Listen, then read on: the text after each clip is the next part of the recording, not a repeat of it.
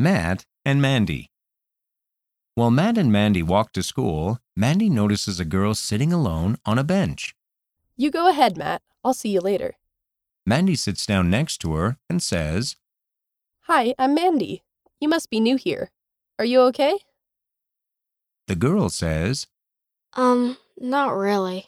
Yesterday, kids were teasing me because I wear this. I think it's a beautiful hijab. You know what it's called? Yes, you wear it to show your faith. I respect that. Let's go in. You can come meet my friends. I think you'll like them.